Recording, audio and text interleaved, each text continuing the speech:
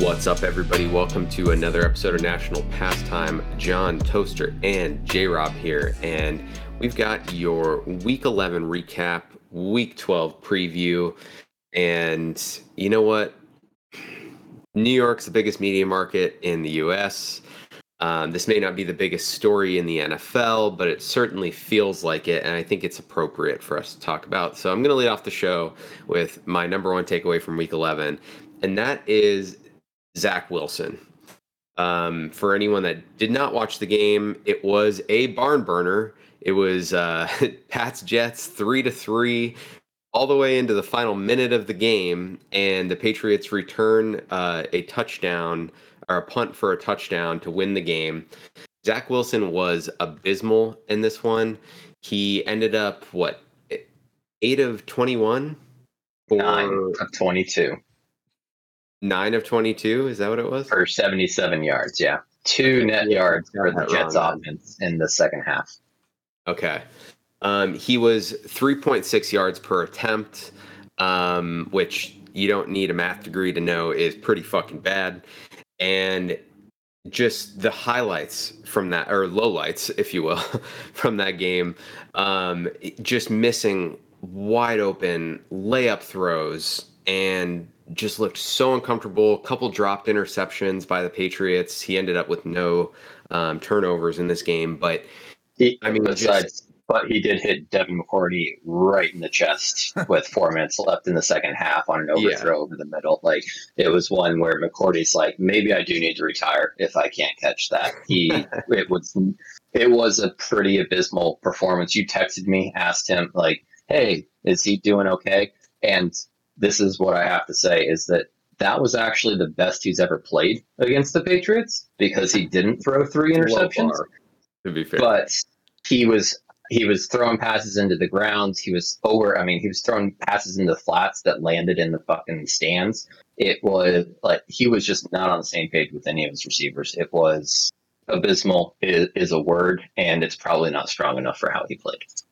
Well, and his track record to this point, obviously not good. Like, when you look at the 5 first rounders, and we can take Trey Lance out of it, but the 4 other first rounders, Trevor Lawrence, Justin Fields, Mac Jones, all of them have struggled to some degree, but Wilson's play has probably been consistently the worst of all of them. But when you look at certain indicators, and I think one thing that PFF does do a good job of with their grading and all the stats that they take is that they understand which indicators are maybe more predictive of future success. And Zach Wilson's been decent, not elite, but decent, from a clean pocket, which is generally a good future indicator because aside from a couple guys who are like kind of aliens to some degree, performance under pressure is it varies. It's you can't necessarily count on that as a consistent thing year after year. But generally, you would assume that guys that are good from a clean pocket will continue to be good from a clean pocket and then also improve if they are particularly bad for a given time period against pressure. But he is just a passer rating of 6 against pressure. And I'm not exaggerating that. Like, it is legitimately that low. And there's that play from a clean pocket has been like hope for Jets fans, right? That maybe this just needs a little bit more time. Maybe he just needs to cook a little bit longer, whatever. But the problem that they're running into now is they have a win now team. They have a win now defense. They spent a lot of money this offseason, and they don't have the best supporting cast, but they have a pretty damn good supporting cast, all things considered. And I know they've had injuries on the offensive line, and that's led to some issues from a pressure standpoint, but there is just nothing about his play that has elevated any level of the team around him. And this is maybe my first question to you guys here, but is it worse? Is the play on the field worse, or is it what you're seeing from him as a leader, as the quarterback of that team? Because after this game, he gets asked, in a game that they scored 3 points offensively and lost, Do you feel like you're not holding up your end of the bargain? Did you let the defense down? Yeah, did you let the defense down? And he deadpan said no, and didn't dead, elaborate. He didn't look like he was joking either, or like believed anything less than that. It wasn't just no; it was no, like dismissive almost of the fact that he could be doing that. Which, in some instances, that's, quarterbacks get asked that question and it maybe isn't appropriate or isn't, the truth, or, it's a reporter trying to dig something out and, maybe take advantage of a bad situation, get a soundbite. But like, regardless, any fucking quarterback that is worth a shit in the NFL. I'm going to take it one step farther. Any NFL player now say what you're going to say. Yes, will fall on that sword and absolutely say yes. And whether they believe it or not, saying that in that moment matters as a leader. You are the fucking quarterback, okay? The fact that he could not admit to playing like shit in this game, when you clearly played like shit. Clearly, his own coach used the words dog shit. Okay? Like Robert Saleh said, our offense was dog shit. And then you have guys like Garrett Wilson after the game talking about how people need to be held accountable and people need, XYZ. Like, it is really, really bad. And to the point where we're recording this on Monday, Robert Saleh is non-committal as to who the starting quarterback will be this week against the Bears.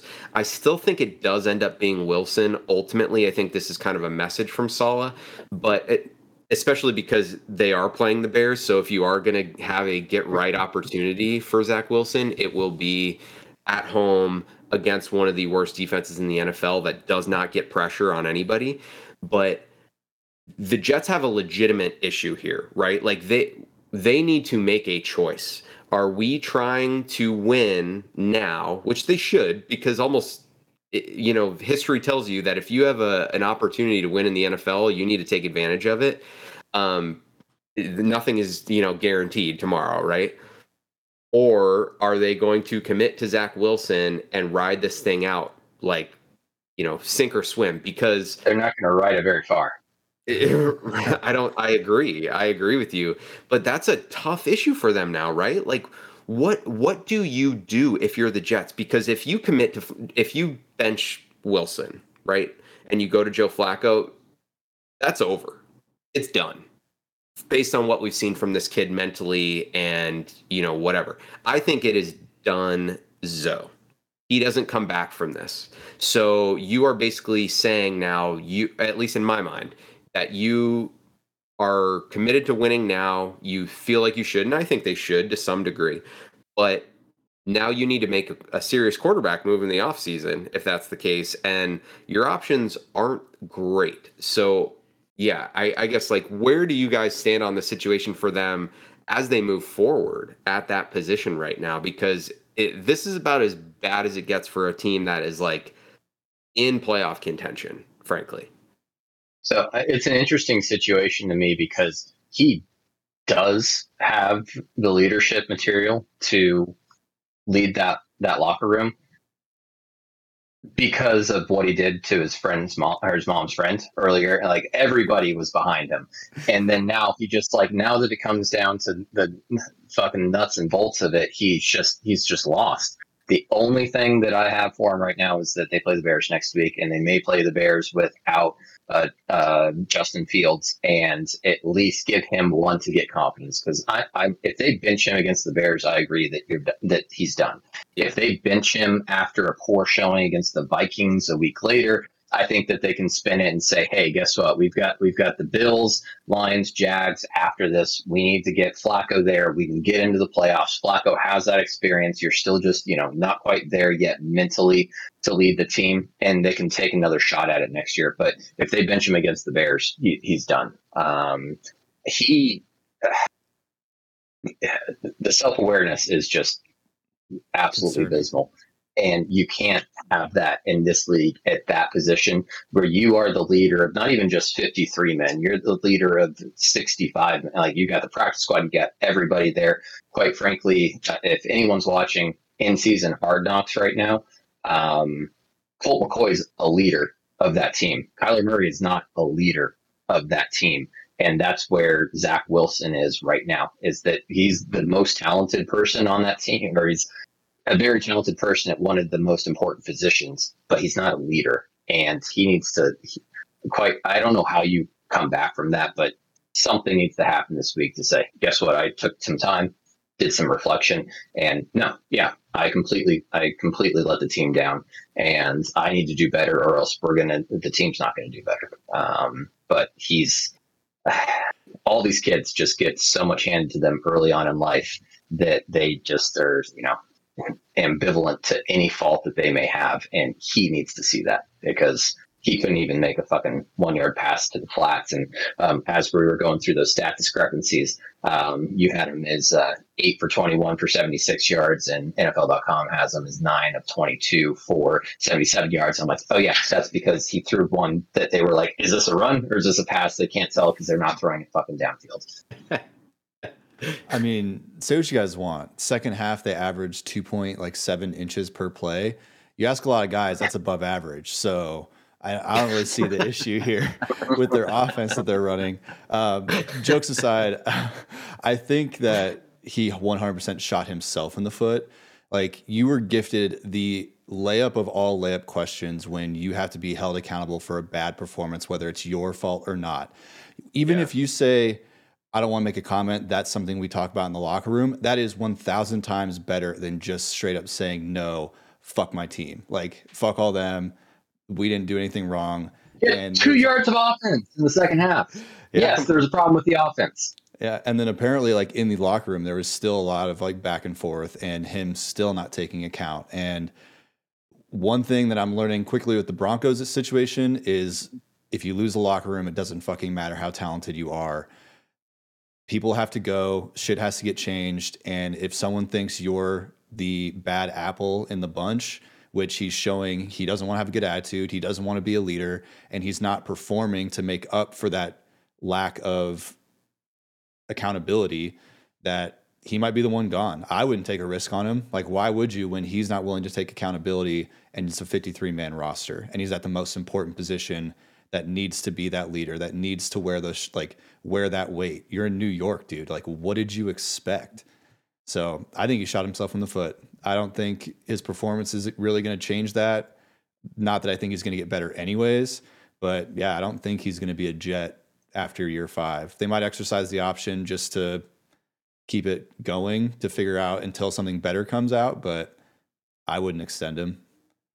Well, he needs to make some serious strides, if that's even a consideration, because, I mean, you listen to anybody that knows quarterbacks, that scouts quarterbacks, that studies quarterback play, and the most concerning thing from a play standpoint with him is that he hasn't gotten better. In fact, he's regressed in a lot of areas. And, whether it's his technique just being loose, whether it's his decision making, it's just, and we see this happen, right? Like, again, quarterback is the hardest fucking position to play in all of sports. It's the hardest position to be good at, to be great at. So, this isn't a knock on him as like an athlete by any means or whatever, but like, you need to be able to handle that pressure. It is a lot of fucking pressure, especially in New York, and especially on a team that's good, right? It's different when the team's bad. And, you don't have to necessarily like wear the brunt of the failure for the team week to week. But when you aren't performing, when the team around you is, for the most part, and then you can't do the easy things, like you said, Josh, and just like accept the responsibility. You got to lay up fucking question. All you got to say is yes. Yeah. All you have to say. This is press conference 101. As the quarterback of an NFL football team, you get too much credit and you get too much blame, but guess what? You're never the one talking about your credit. Anytime you get a question from the media, it's the team did this, God in his glory, whatever you want to do, but it has zero to do with you, right? You're just like, hey, the offense played well, but guess what? Defense stepped up. Hey, the special teams ran back an 85-yard fucking touchdown and got us fucking game. No, but like if you are completely to blame any situation you get asked about that, and you are never the reason for winning. And that is like Brady comes on after the game-winning touchdown drive, whatever it was 2 weeks ago, and he's like, that was awesome, right? But he wasn't saying I was awesome. He's just saying that was awesome. That's what the team needed. We all came together. We rallied. We got this done. It's like, was it Brady? Yeah, probably nobody else could do that.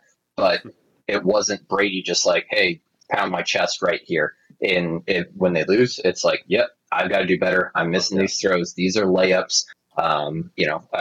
Rodgers did it on Thursday, right? I fluttered some balls. The thumb felt like fine when it was, when I went into it, but I didn't hit the things I needed to. And for Russell or Wilson, both Wilsons are in the doghouse right now. Yeah, they're not great.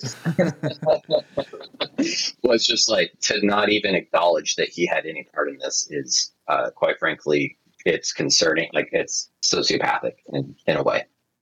Yeah, I'm really interested to see what ends up happening. Well, we will talk about the Bears and the Jets later because obviously I pick the Bears game every week. But I would be shocked if Wilson doesn't play. But if for some reason he doesn't, that will tell you a lot about how Robert Saleh and that locker room feels about him beyond just the comments that he made, right? Do you think Saleh's saying this because he's feeling his job might be in jeopardy because of how this is going? Like, do you think this is him trying to leverage his own position? With the way he has that defense playing, his job's not in jeopardy. Okay. I didn't think so, but I wasn't sure if he was trying to manipulate some perception now that things are getting a little dicey. No, and I think Saleh wouldn't be the type of person either, which speaks even more to like why he's fucking pissed at Zach Wilson, but isn't the type of person that would be trying to leverage Zach Wilson's failures as a way to like maintain his job. Okay. Yeah. I didn't think so. Like I think Saleh would fall on the sword if given the opportunity, right? To say like, I'm not doing enough, I'm whatever. I think Zach's discrepancy was so public and so egregious that Saleh's put in a position where he kind of has to like be the tough guy here. I mean, I don't think there's any way, right, that you, after what Zach said and after his play, I mean, Joe Flacco's played 3 games to Zach Wilson's 7 and has more touchdown passes still. So like from Saleh's standpoint, I think he had to say today that he was non-committal about it. What I would be really interested to know, and we will never know this, but is Saleh having conversations with the vets on the team, with the captains on that team? What are they saying to him? And that's the crazy part, though. This team is young. Like they've got a window here where they can be successful for a long ass time. They've drafted well. That defense is fierce, and they just need the offense to get out of the way. I mean, you got Garrett Wilson, who is a stud, and he can't be utilized if you can't get him the ball. So I just you would not expect a coach to be non-committal on the starting quarterback on a team that's 6-4, that's taken down both the Dolphins and the Bills this season. Yeah, and all things considered, it's like you lose a somewhat fluky game to the Patriots, or at least the way you lost was a little fluky. And I think you could spin it as we are fine. We need to just like settle down here, right? If Zach lost drive. They've lost 2 games to the Patriots, and the Patriots have scored 1 offensive touchdown. That's pretty impressive, honestly. It is. It really is. And guess what? That 1 offensive touchdown was when they got the ball on a special teams fumble, I believe it was, at the 4-yard line. Yeah. Not even Matt Patricia can fuck that up. Nope. All right. Boy. tough look for Zach Wilson and the Jets. One quick fun little stat about Zach Wilson before we move on. Yep. In a little guess the comparison, this is a former NFL quarterback.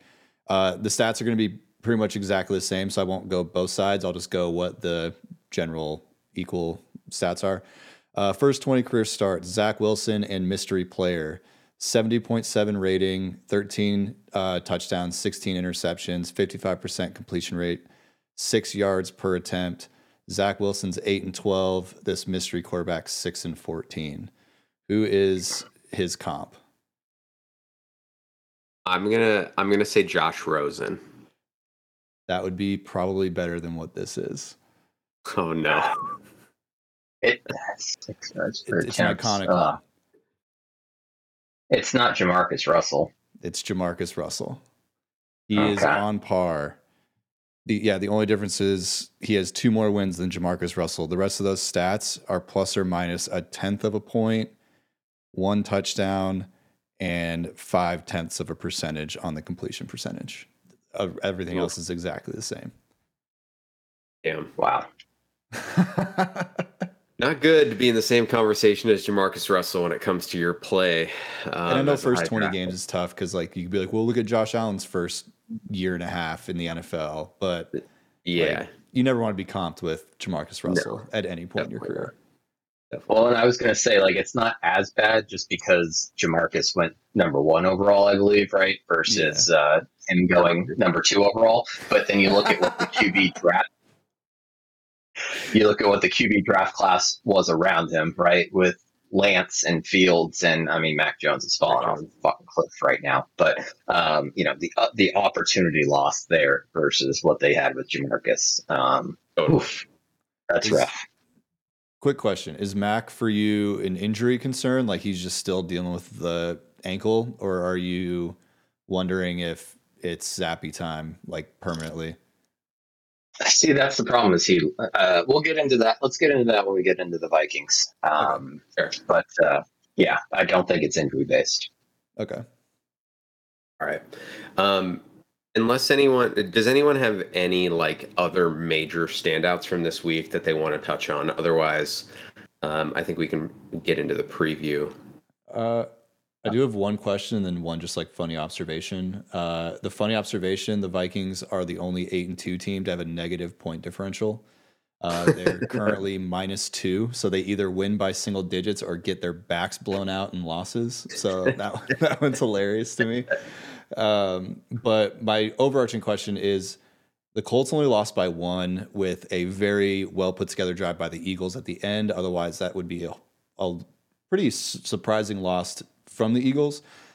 Are the Colts now a team you need to really worry about with them playing 2 back-to-back really good games on, even if Saturday's not coaching well, do you feel like that team is just playing different because they have something to play for now?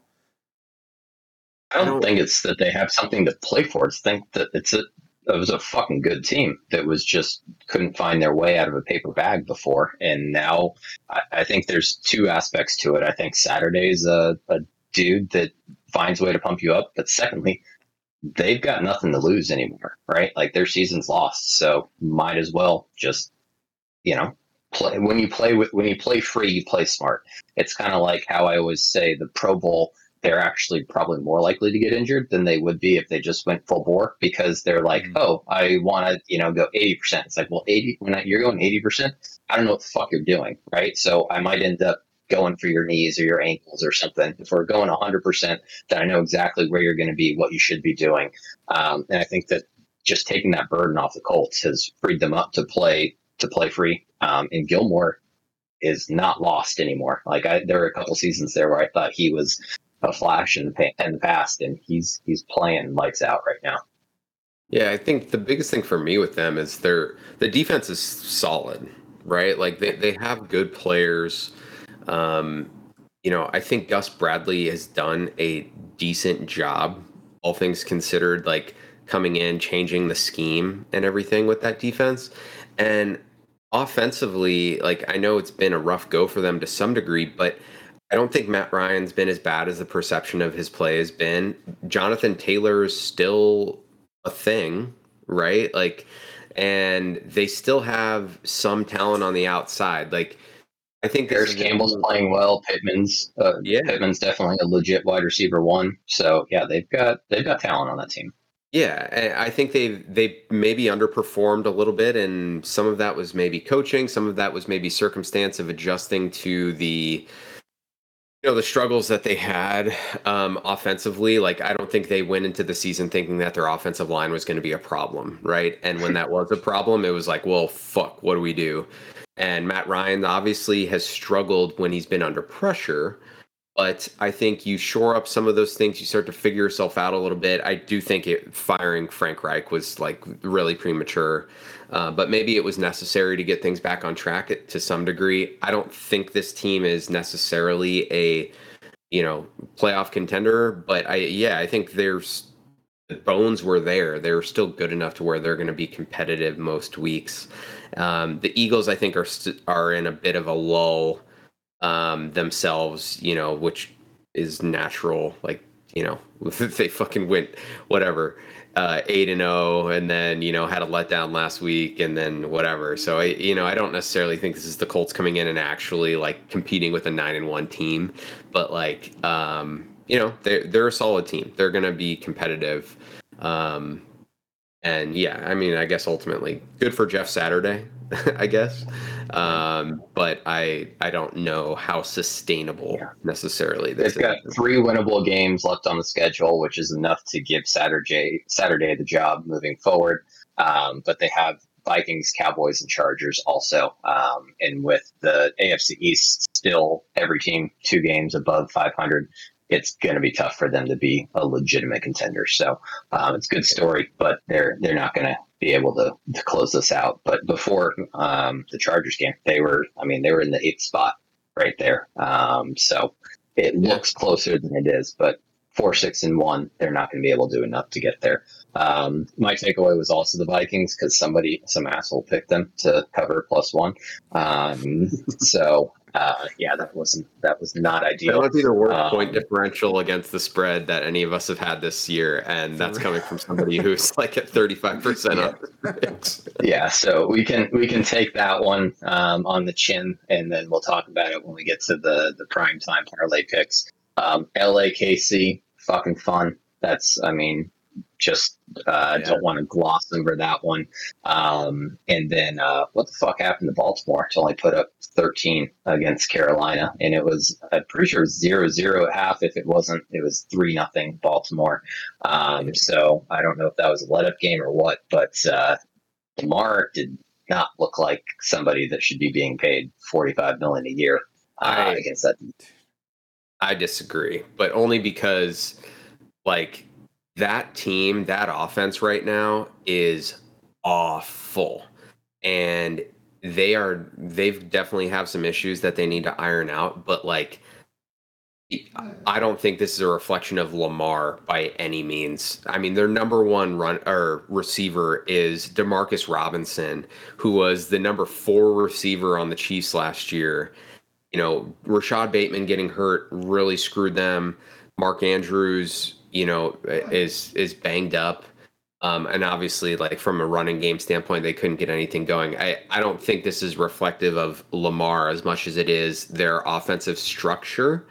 And Greg Roman, I don't think is doing a very good job making adjustments right now for that offense. But yeah, they got to figure some shit out because they're a contending team that looks like, they get into the playoffs and they could get boat raced by somebody for sure.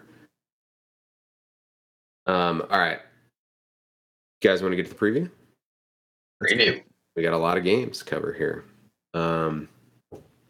We'll start off with the Thanksgiving slate. So the way we're going to do this is each of us will make a pick on the 3 games. We will still do our Sunday night, Monday night, and then bonus picks. But starting off Thanksgiving, the Bills, 9-point favorites against the Detroit Lions, who are on a 3-game win streak.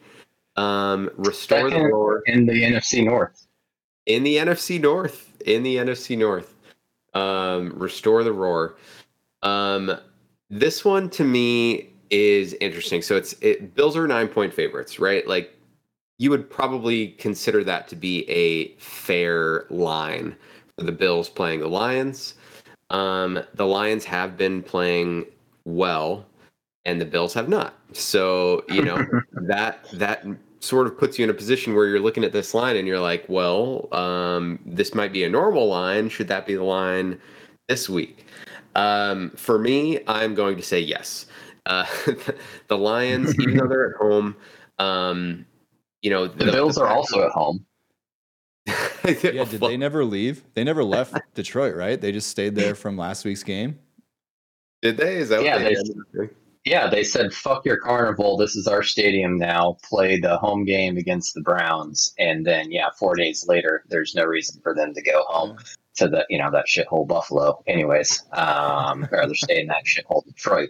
But yeah, so it's Buffalo's used to it. They played there once already this year. The only team probably. I would say that's a pretty safe bet to play 2 games in the same stadium that is not theirs. Not their home stadium. Yeah, it's probably true. But this one to me feels like, the Lions are maybe riding a high. It's a short week. Buffalo is still, without doubt, the better team here. And Josh Allen struggled a little bit. I think some positive regression to the mean for Buffalo is all it takes, even just a slight regression to the mean, to make this a fucking blowout. So obviously, take it for what it's worth. I've been awful with my picks this year, but I think Buffalo stays in Detroit. I was going to say goes to Detroit. Stays in Detroit and just gives it to the Lions on Thanksgiving. And like the Lions, credit to them, credit to Dan Campbell for like getting a little thing going here. But I feel like the door's about to slam on them hard facing the Bills. So I'm taking the Bills -9 in this one. Yeah, there's 2 things. Josh Allen was limited today in practice. And there might be a little Irish whiskey Jameson Williams coming back for this game. And I would still take the Lions I'd still take the Bills -9 points on this.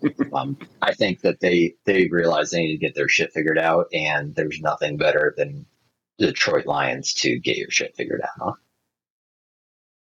Yeah, I agree. For sure. I don't know if Jameson Williams, I know he got activated today. His window's open. I doubt he plays. Yeah. I really do. Yeah. There's no reason to bring him back on this short week. Get him in practice, and then you get 10 days after, your shit stomping by the Bills to figure out what he needs to do for the week after that. For sure. All right, J-Rob, you are going to take the Giants and Cowboys game here. The Cowboys are 9-point favorites. Where are you leaning with this one?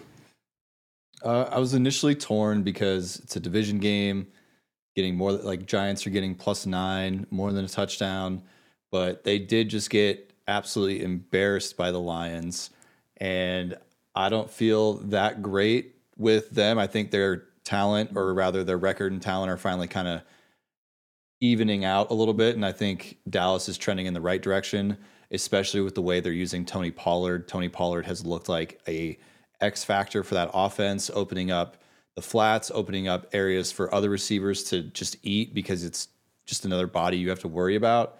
Give that dude a $95 million contract. And watch it be worthless in like 2.5 years. That'd be the Jerry Jones special. So I'm going to take Dallas -9. I'm not that jazzed about that number, but with the way Micah Parsons can get to the quarterback and the way that defense is looking and the offense is clicking, and the Giants having a very questionable, arguably like borderline blowout against the Lions at home, I'll take Cowboys at home on a short week on Thanksgiving Day. America's team doing America's holiday. Dallas Cowboys by 9. All right, and then Toaster, you want to tack on to that one? Did that make you squirm a little bit? I'm with you, because I'm pissed because you guys both had -9 spreads, and I thought that those were fucking easy compared to what I have to do next. So All right, so Toaster, you've got the night game on Thanksgiving. The Patriots at the Vikings. The Vikings are 3-point favorites in this one. Coming off a loss, Patriots coming off an unimpressive win. Where are you going? That Dallas loss was the worst thing that could have happened to me, because I do think that the Patriots can match up well against the Vikings. But if the Vikings had beat Dallas, this line would have been 6.5, 7 easily. I will actually be at this game, so I can tell you in person how pitiful it is when I lose this bet. But I'm going to go with the Patriots and the points. What Dallas was able to do against Kirky Cousins, I think Bill Belichick can find enough tape to figure this out. I don't think that the Patriots have the same speed that Dallas does on defense. Michael Parsons is a freaking beast. And by the way, he has a knee and ankle injury, if that changes anyone's pick on -9 out there in Podland. But I think that they can find a way to confuse Cousins enough. And the way they haven't been able to use Dalvin Cook effectively, yes, he put up stats against the Bills. He had a, 60, 70-yard run and like close to the end of the game. Yeah, that changed things up there. So I think that the Vikings are reeling a little bit more than they think, or than it appears. They always play close games. Bill Belichick thrives for close games, and the reason I picked the Vikings the week before was because I thought that Kevin O'Connell was a better coach than Mike McCarthy. I don't think coaching had shit to do with that game. Once you were down 21-0, as quickly as they were. But I think that the Patriots can get to Kirk Cousins, give him some pressure. Is this a primetime game? Who knows? But obviously, Kirky has his struggles there in the national spotlight. And then to circle back to Josh's question, Mac Jones has been straight up dreadful, quite frankly. They've figured it out a little bit better. It's starting to look more Bailey Zappi-ish, but he needs time in the pocket. He's not athletic enough to move around. It's like people give Brady shit for not being athletic, but Brady was shifty, right? Like he didn't need to make sudden explosive movements or run around, do the 180 pirouette and throw someone off. Those Mac Jones just movements are so good. Yeah. Mac Jones just can't do that in the pocket. And he took, 6 sacks against the Jets. It looked bad. He's only pressured 10 times, and he took 6 sacks. That is an insane rate. And his stat line looks great. And that's why if you're just a Monday morning quarterback that looks at the stats, he was 23 of 27 or 246 yards, 9.1 yards per attempt. It looks reasonable, right? But you look at the underlying stuff, and it to me, as somebody that didn't watch every snap of that game, it looks weird, because he completed 85% of his passes for 9.1 yards per attempt, but his average depth of target was 4.6, and he took 6 sacks on 10 pressures. That is a weird ass line, and that is the only way that you complete 85% of your passes on 9+ yards per attempt and score 0 touchdowns. Just so strange. If you're looking at Mac Jones over the season, it's Mac Jones is ranked 37th, Taylor Heineke is ranked 38th, and Zach Wilson is ranked 39th. And if you go with 20% minimum dropbacks, he has regressed dreadfully, and that's what scares me on this. As far as the Patriots being able to put up points against the Vikings, but they obviously just got curb stomped by Dallas. They don't have the time to figure that out on defense, and I don't know that Kirk Cousins is going to quote unquote be seeing ghosts right now. But I think that that's a short turnaround for him to go up against a Bill Belichick defense. And then last note here, everyone shits on Bill Belichick's draft classes, and I'm included in that. Why the fuck would you take a 3rd round, basically special teamer in Marcus Jones, and he runs a fucking touchdown? Jones scored a touchdown on the day for the Patriots. There you go. Yeah. So I'm taking, as much as it sucks, and I have an even worse record than John does. betting on my team, but I'm taking them +3. All right. All right. I like it. All right. Moving on to Sunday night. Let's get through these last few games quickly here. The Packers at the Eagles. The Eagles are 7-point favorites. Obviously, we talked about coming off a less than impressive win against the Colts. The Packers come back to earth a little bit. But where are you leaning on this one, Toaster? I know like you're not necessarily like you liked the Eagles. I feel like you had like well, to be fair, all of us have a little bit. We liked the Eagles, and then maybe as soon as they started getting good, we're like, okay, yeah, let's get on the fucking bandwagon.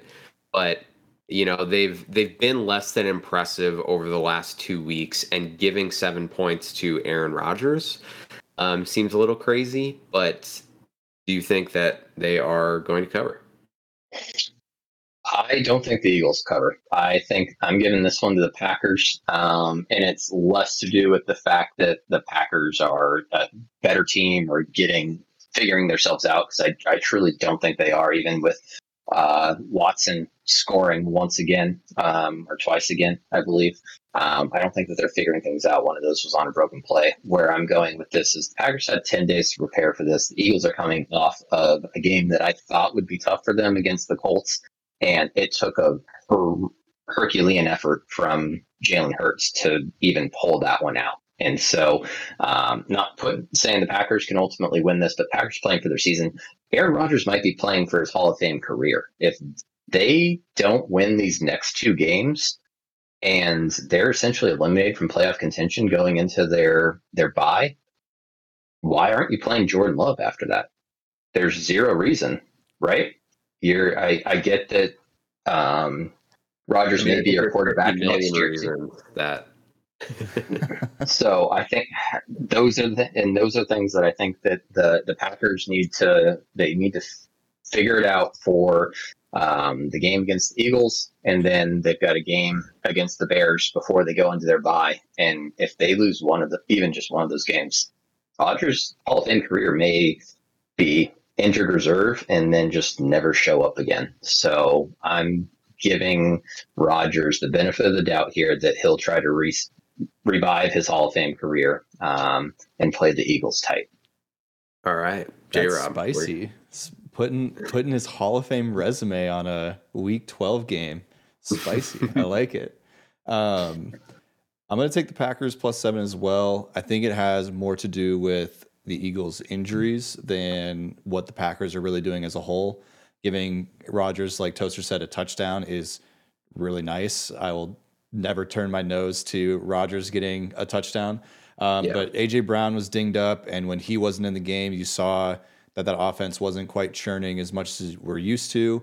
I think the Dallas Goedert injury is a bigger blow than people probably want to realize or think it might affect them, but like he was a big asset in that offense, run blocking and and getting out there for passes. I do think the Eagles win this game by maybe 4, but I like the Packers covering +7. All right. I'm going to do you guys a favor, and I'm going to take the Eagles. There you go. I agree with you. I think losing Goddard is huge for that offense. I think we're starting to see teams figure out how they need to contain some of these offenses that rely on, these design quarterback runs and everything. And it hurts to me, is going to need to add another element here, right? If they're going to take another step. I don't necessarily know if that happens this week, but I do have confidence that, let's say we'll give them 2 bad weeks in a row here, despite the fact that they won this last week. I think they're a really good team still, and I think having 3 bad weeks in a row is probably not going to happen for them. And the 7 number is scary. And I'm totally with you. I could see this being an Eagles win by 4, but it was a pretty convincing win. You know what I mean? Packers score late or something. Yeah. So I don't love giving up 7, but I'm going to go with a team that I just think is going to win. They're the better team, and I think they rebound a little bit, and maybe that creeps its way up to 7 points in that point differential for the final score. So I will take the Eagles -7. Moving Rodgers is 20-11 on Sunday Night Football. Very different team than he's used to having, but Aaron Rodgers is 20-11 in his career on Sunday Night Football. I think a lot of that is boosted by the fact that they play the Bears. I was going to say, hand up, I don't know the exact numbers, but I think they've played the Bears like at least 5 times on Sunday Night Football in Rodgers' career. So and the Lions, and when the Vikings have been sucking ass, that means nothing to me. If they were playing the Bears, I would be with you. But yeah. All right, Monday night, the Steelers are at the Colts. Team we talked about a little bit already this episode. Colts are 3-point favorites in this one. I'm a little surprised by that. I think, all things considered, we talked about, how their defense is solid, and, Matt Ryan hasn't been as bad as people necessarily thought and all this stuff. I still don't think that they are a team that's like figured it out again, right? Like they're still reeling a little bit, and they've maybe got some buckets now to like get some of the water out of the boat, but I don't think they've patched the holes by any means. And the Steelers have their own issues, no doubt, but I think Kenny Pickett has been playing better. I don't know if the numbers bear that out necessarily, but they do not. Yeah, but I have liked some of the things that I've seen from him a little bit more. And Najee Harris finally had like a Najee Harris play this week. You were like, oh shit, yeah, that's why you draft that guy in the first round, I guess. He still doesn't have a 20-yard run, I'm pretty sure, but that's because that touchdown was only 19 yards. Yeah. But I think the Steelers are solid enough. I think the Colts are still in enough disarray that Mike Tomlin, with an extra day here, is going to at least cover the spread. Colts might win on a last second kick or something. I could, see that happening. But at the end of the day, I'm gonna go with the Steelers here, the team that I think is more stable despite all of their flaws. And the Steelers on Monday night +3. I'm taking the points. Toaster, where are you going? You're up. Where are you at? Oh, I'm going against you again. I Smart move. I thought the Colts were a team to be reckoned with to start the season. I'm not going to say Matt Ryan was the answer, but I thought Matt Ryan could be a reasonable plug and play to get them at least over the hump to where they were last year, right? They were playoff contenders. They lost to the Jaguars week 18. First team to ever lose week 18 to lose the 7th playoff seed. I'm pretty confident in all of those stats right there. But it's +3, or it's -3 for the Colts. They're at home. They just played the Eagles well. I do think that Pittsburgh's D is on an entirely different level. TJ Watt being back is just freaking fun to watch. Why do these Watt kids just have to keep getting hurt, and we can't just enjoy 17 games each and every season from both of them? But Pickett, to me, like you said, you think he's getting better, and I don't disagree with that. The numbers don't bear out that he is the guy. 3 touchdowns, 8 interceptions. I think there were 8 teams since 1929 that hadn't had a touchdown pass of greater than 10 yards 9 games into the season. And the Steelers were one of them. Before that, George Pickens, 24-yard reception. They hadn't had anything explosive on offense to show. And this is definitely, to me, can we all at least be in agreement that this is Mike Tomlin's first season under 500? Yes, I was 1 year too late, but yes. Yeah. But I'm taking the Colts. I think that they figured out enough, and they've got the Saturday thing. It's to me, it's a whole new take on the head coach. It's not the X's and O's. It's you let the offensive coordinators, the defensive coordinator, the special teams coordinator do the X's and O's, and the head coach is a dude that's there to manage the game and make sure his team's in the game and paying attention. And Saturday seems to have had them doing that for at least the last 2 weeks. Fair enough. All right, J-Rob, where are you going? I'm drinking the Kool-Aid too. I like the Colts -3. once again, more has to do with the opponent, not them.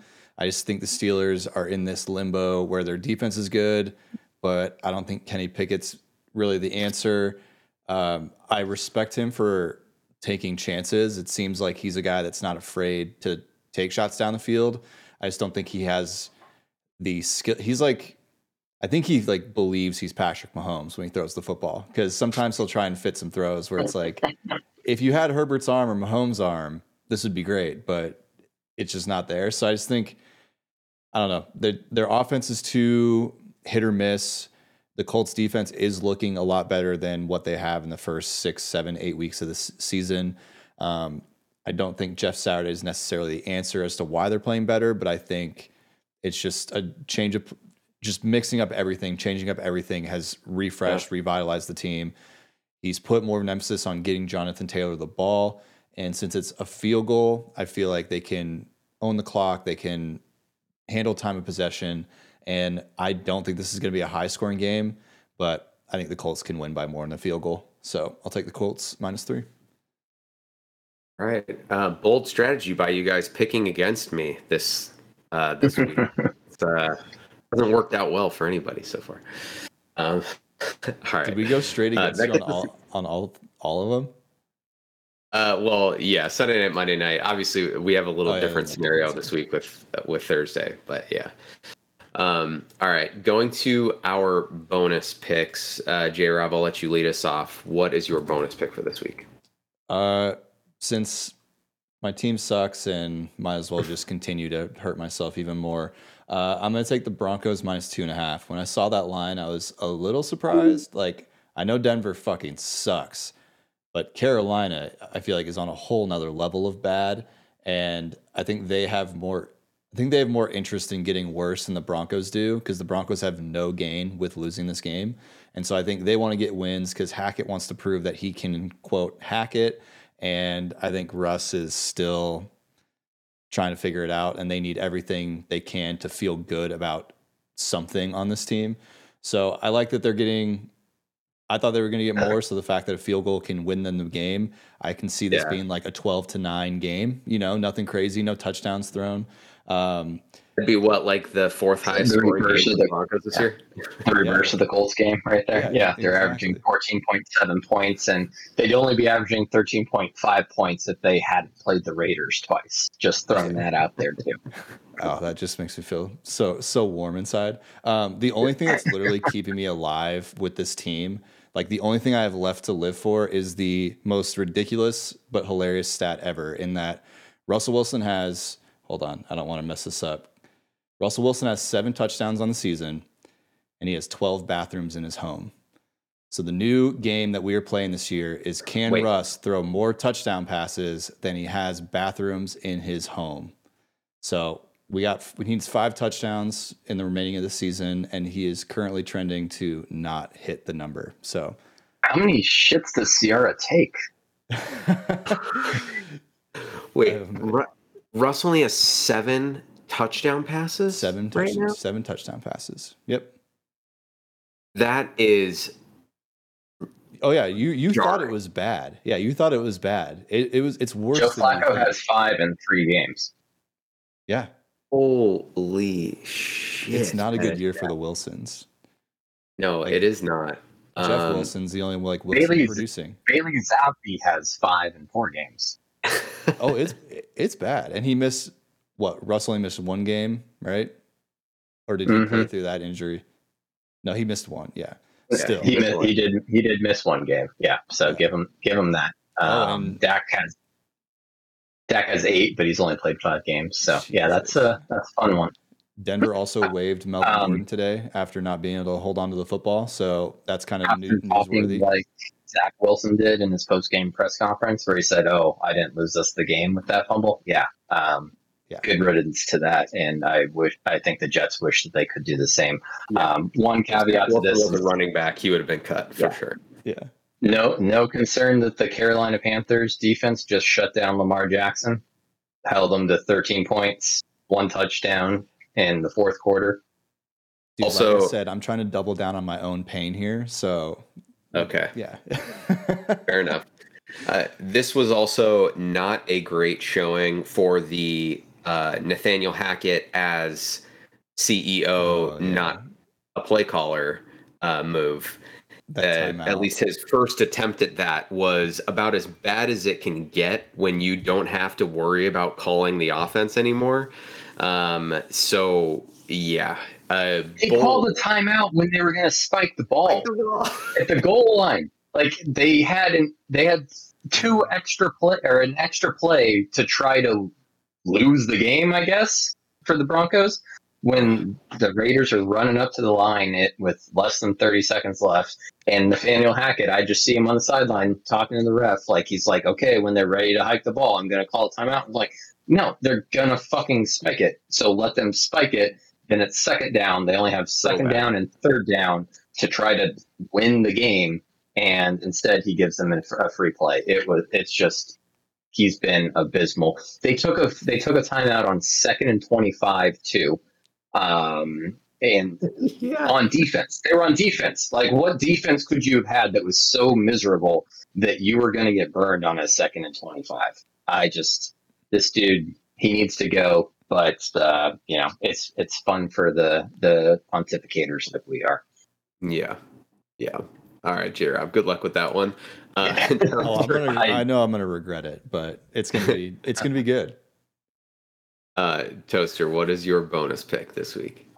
I'm going to ride the high on the Chargers, and really that's riding the Cardinals. I'm rooting for Hard Knocks. Anybody that hasn't watched in season yet, obviously, we've got Budda Baker, who's fucking fun. He just got burned in this game right here against the 49ers, so we'll see how that goes. But Colt McCoy is a true leader. Like I said, Kyler Murray's probably sitting at home playing Call of Duty right now. And no, he's in Mexico. Oh, he is in Mexico? Okay. He's there. But the Chargers are only spotting 3.5 points, and they played the Chiefs tough. We don't have to get into whether or not the Chiefs, might have had a couple of offensive PIs on that last drive to win the game. It is what it is. But the Chargers look like a completely different team with Keenan Allen in the lineup right now. They didn't throw everything that we were talking about with Joe Lombardi, where he was just throwing dinks and dunks behind the line of scrimmage. I don't think I saw a single one of those. The screen passes were 5 yards down the field to Eckler. Like, it looks like a different offense right now. Unfortunate that Mike Williams got rolled up again.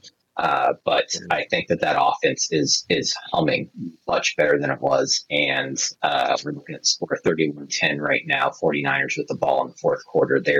The Cardinals aren't able to stop anybody right now. So I'm taking 3.5, trying to, again, double up on the Chargers, covering +7 against the Chiefs last week. Yeah, I think that's fair. I mean, Herbert, the one thing that they've done well despite all of their problems so far, Herbert's taken about as few of sacks as anybody has in the NFL. And this game, he got sacked 5 times. The Chiefs front got after him. I don't think that is a trend for that team. And if Keenan Allen's back, if they are starting to turn a corner a little bit, maybe Herbert is getting a little bit healthier as well, week in, week out. I agree with you. The Cardinals don't have a Travis Kelce that is just going to torch them. They don't have a Patrick Mahomes who is going to make magic happen. The fact that this is only 3.5 is like really surprising to me, actually. Yeah. And what we're recording this during the Monday night game in Mexico, where the Cardinals are getting shellacked, and this line might move a little bit after this one. And yeah, just real quick aside on that one, as much as this pains me, I'm the biggest Gronk fan that there is. Travis Kelce is the best tight end to ever play the game. The physicality that he has is, Gronk was a better blocker, probably a more complete tight end, but what Travis Kelce is able to do with and without the ball, his runs after the catch are just phenomenal. So good luck stopping him in the playoffs if they're able to get him the ball. And I mean, he was playing against Derwin James. Like, this wasn't a slack Division II team he was going up against. This was for real, and he got 3 touchdowns for sure. Cream of the crop. No, that. All right. Well, what are you thinking about the Trevor Siemians versus the Joe Flacco's? So this one's interesting because we're recording this Monday. The Bears don't have to put out their first injury report until Wednesday. I have a feeling that Justin Fields is going to play. So the initial prognosis, going off of Pro Football Doc here, was that it looked like an AC joint sprain, and with that, on his non-throwing shoulder. With that, he could, obviously wear like a sling, but get game day injections for the pain. The other issue that was sort of ailing him late in that game was he was having hamstring cramps. He had an IV for it after the game. I don't anticipate that being something that is going to linger with him. So as long as he can manage the pain of the shoulder, I think he'll be all right. There was a report from Ian Rappaport a few hours ago that he dislocated his shoulder, and then Mike Florio refuted that like an hour later, saying that that is not the case. So I'm gonna believe that it was just an AC joint sprain. That will affect, I think, their offense, right? And the Jets have a very good defense. But Getsy was already going to have to, whether Justin Fields made it out of that game clean or not, was going to have to change what he was doing as a play caller. Like, beyond the fact that Justin Fields had 18 runs in this game, in a game where he had said all week that his legs were tired, that he was clearly having hamstring issues, he was getting worked on the sidelines constantly. You ran him the first play of the final drive, like a QB run, and he clearly didn't have it. Like, it was a disaster. And then ran him twice more after that, too. Well, right? Well, I think one was a broken play, but yeah, the next one was a broken play. Apparently, it was supposed to be a draw play. David Montgomery didn't know what was happening, so Fields just took it and ran. It was a draw play. It just didn't go to the running back. Yeah, for the quarterback. And then, obviously he throws the ball, goes off Montgomery's hands, and it intercepted to end the game essentially after that. I think this is going to be a really interesting situation for the Bears, where they're going to have to decide, we want to be this tough team and blah, blah, blah, blah, blah. Justin's a leader. Justin's obviously known for playing through pain. It was like, the broken ribs against Clemson, all that shit. He's going to want to play if he is able to play. How much do the Bears save him from himself and steer into the tank at this point? Because they have the number 3 overall pick right now. The Panthers are a team that is ahead of them. I think it wouldn't surprise me if, the Panthers maybe play a couple games, win a couple games. The Bears' schedule is brutal the rest of the way. They still don't have a bye week for another 2 weeks after this one. It's just nuts. So it wouldn't surprise me if the Bears just sat him, right, and said, like, you'll come back after the bye week and we'll figure this out. That said, part of me really does think he still plays, but he will be less effective. And unless Getsy makes some adjustments, which he didn't look like he could in this game, the Jets defense is fucking good. I'm on the Jets -4.5 in this one, and it might be a 7-0 game or a 10-3 game, and the 7 by the Jets is like Garrett Wilson just like houses one for 80 yards that was thrown at the line of scrimmage or something. Because as much as this is such a good get right opportunity for Zach Wilson, I don't trust him. As much as I don't trust the Bears defense, I do not trust Zach Wilson to be able to take advantage of any of their deficiencies. So I think this is going to be a really bad one. In fact, what is the total on this zombie? I think it's 36 again.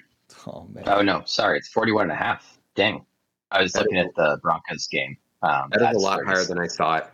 This line did shift up to 5.5 at one point and is now back at 4.5, which makes me think that there probably is some confidence that Justin Fields will end up playing in this one. But if that's the case, I would feel a little bit better about taking the Bears here. But ultimately, I think the Jets' defense is just too good. And if your offense is going to be limited and Getsy hasn't shown an ability now to, throw a changeup when the QB running game can't save him, then I'm gonna get the Jets back in the win column here, and it might be the worst thing for them ultimately long term in this season. So I've got the Jets -4.5. And again, I haven't been able to pick the Bears game to save my fucking life this year. So the Bears might win this one by like 20 for all I know. I'm with you on that. This one, that defense is just too fucking strong. Yeah. And if Fields is back there, obviously we know he has a propensity for hanging on to it maybe a little bit too long. Yeah. What they were able to do to Mac Jones and how quickly they were able to get there, maybe Fields can spin out of it and make something with it. But it's going to be a tough day for him offensively, I think. Totally. All right. So just to recap here. I am on the Bills -9, the Eagles -7, the Steelers +3, and the Jets -4.5. J-Rob has the Cowboys -9, the Packers +7, the Colts -3, and the Broncos -2.5. Way to ride, J-Rob. Oh, dude.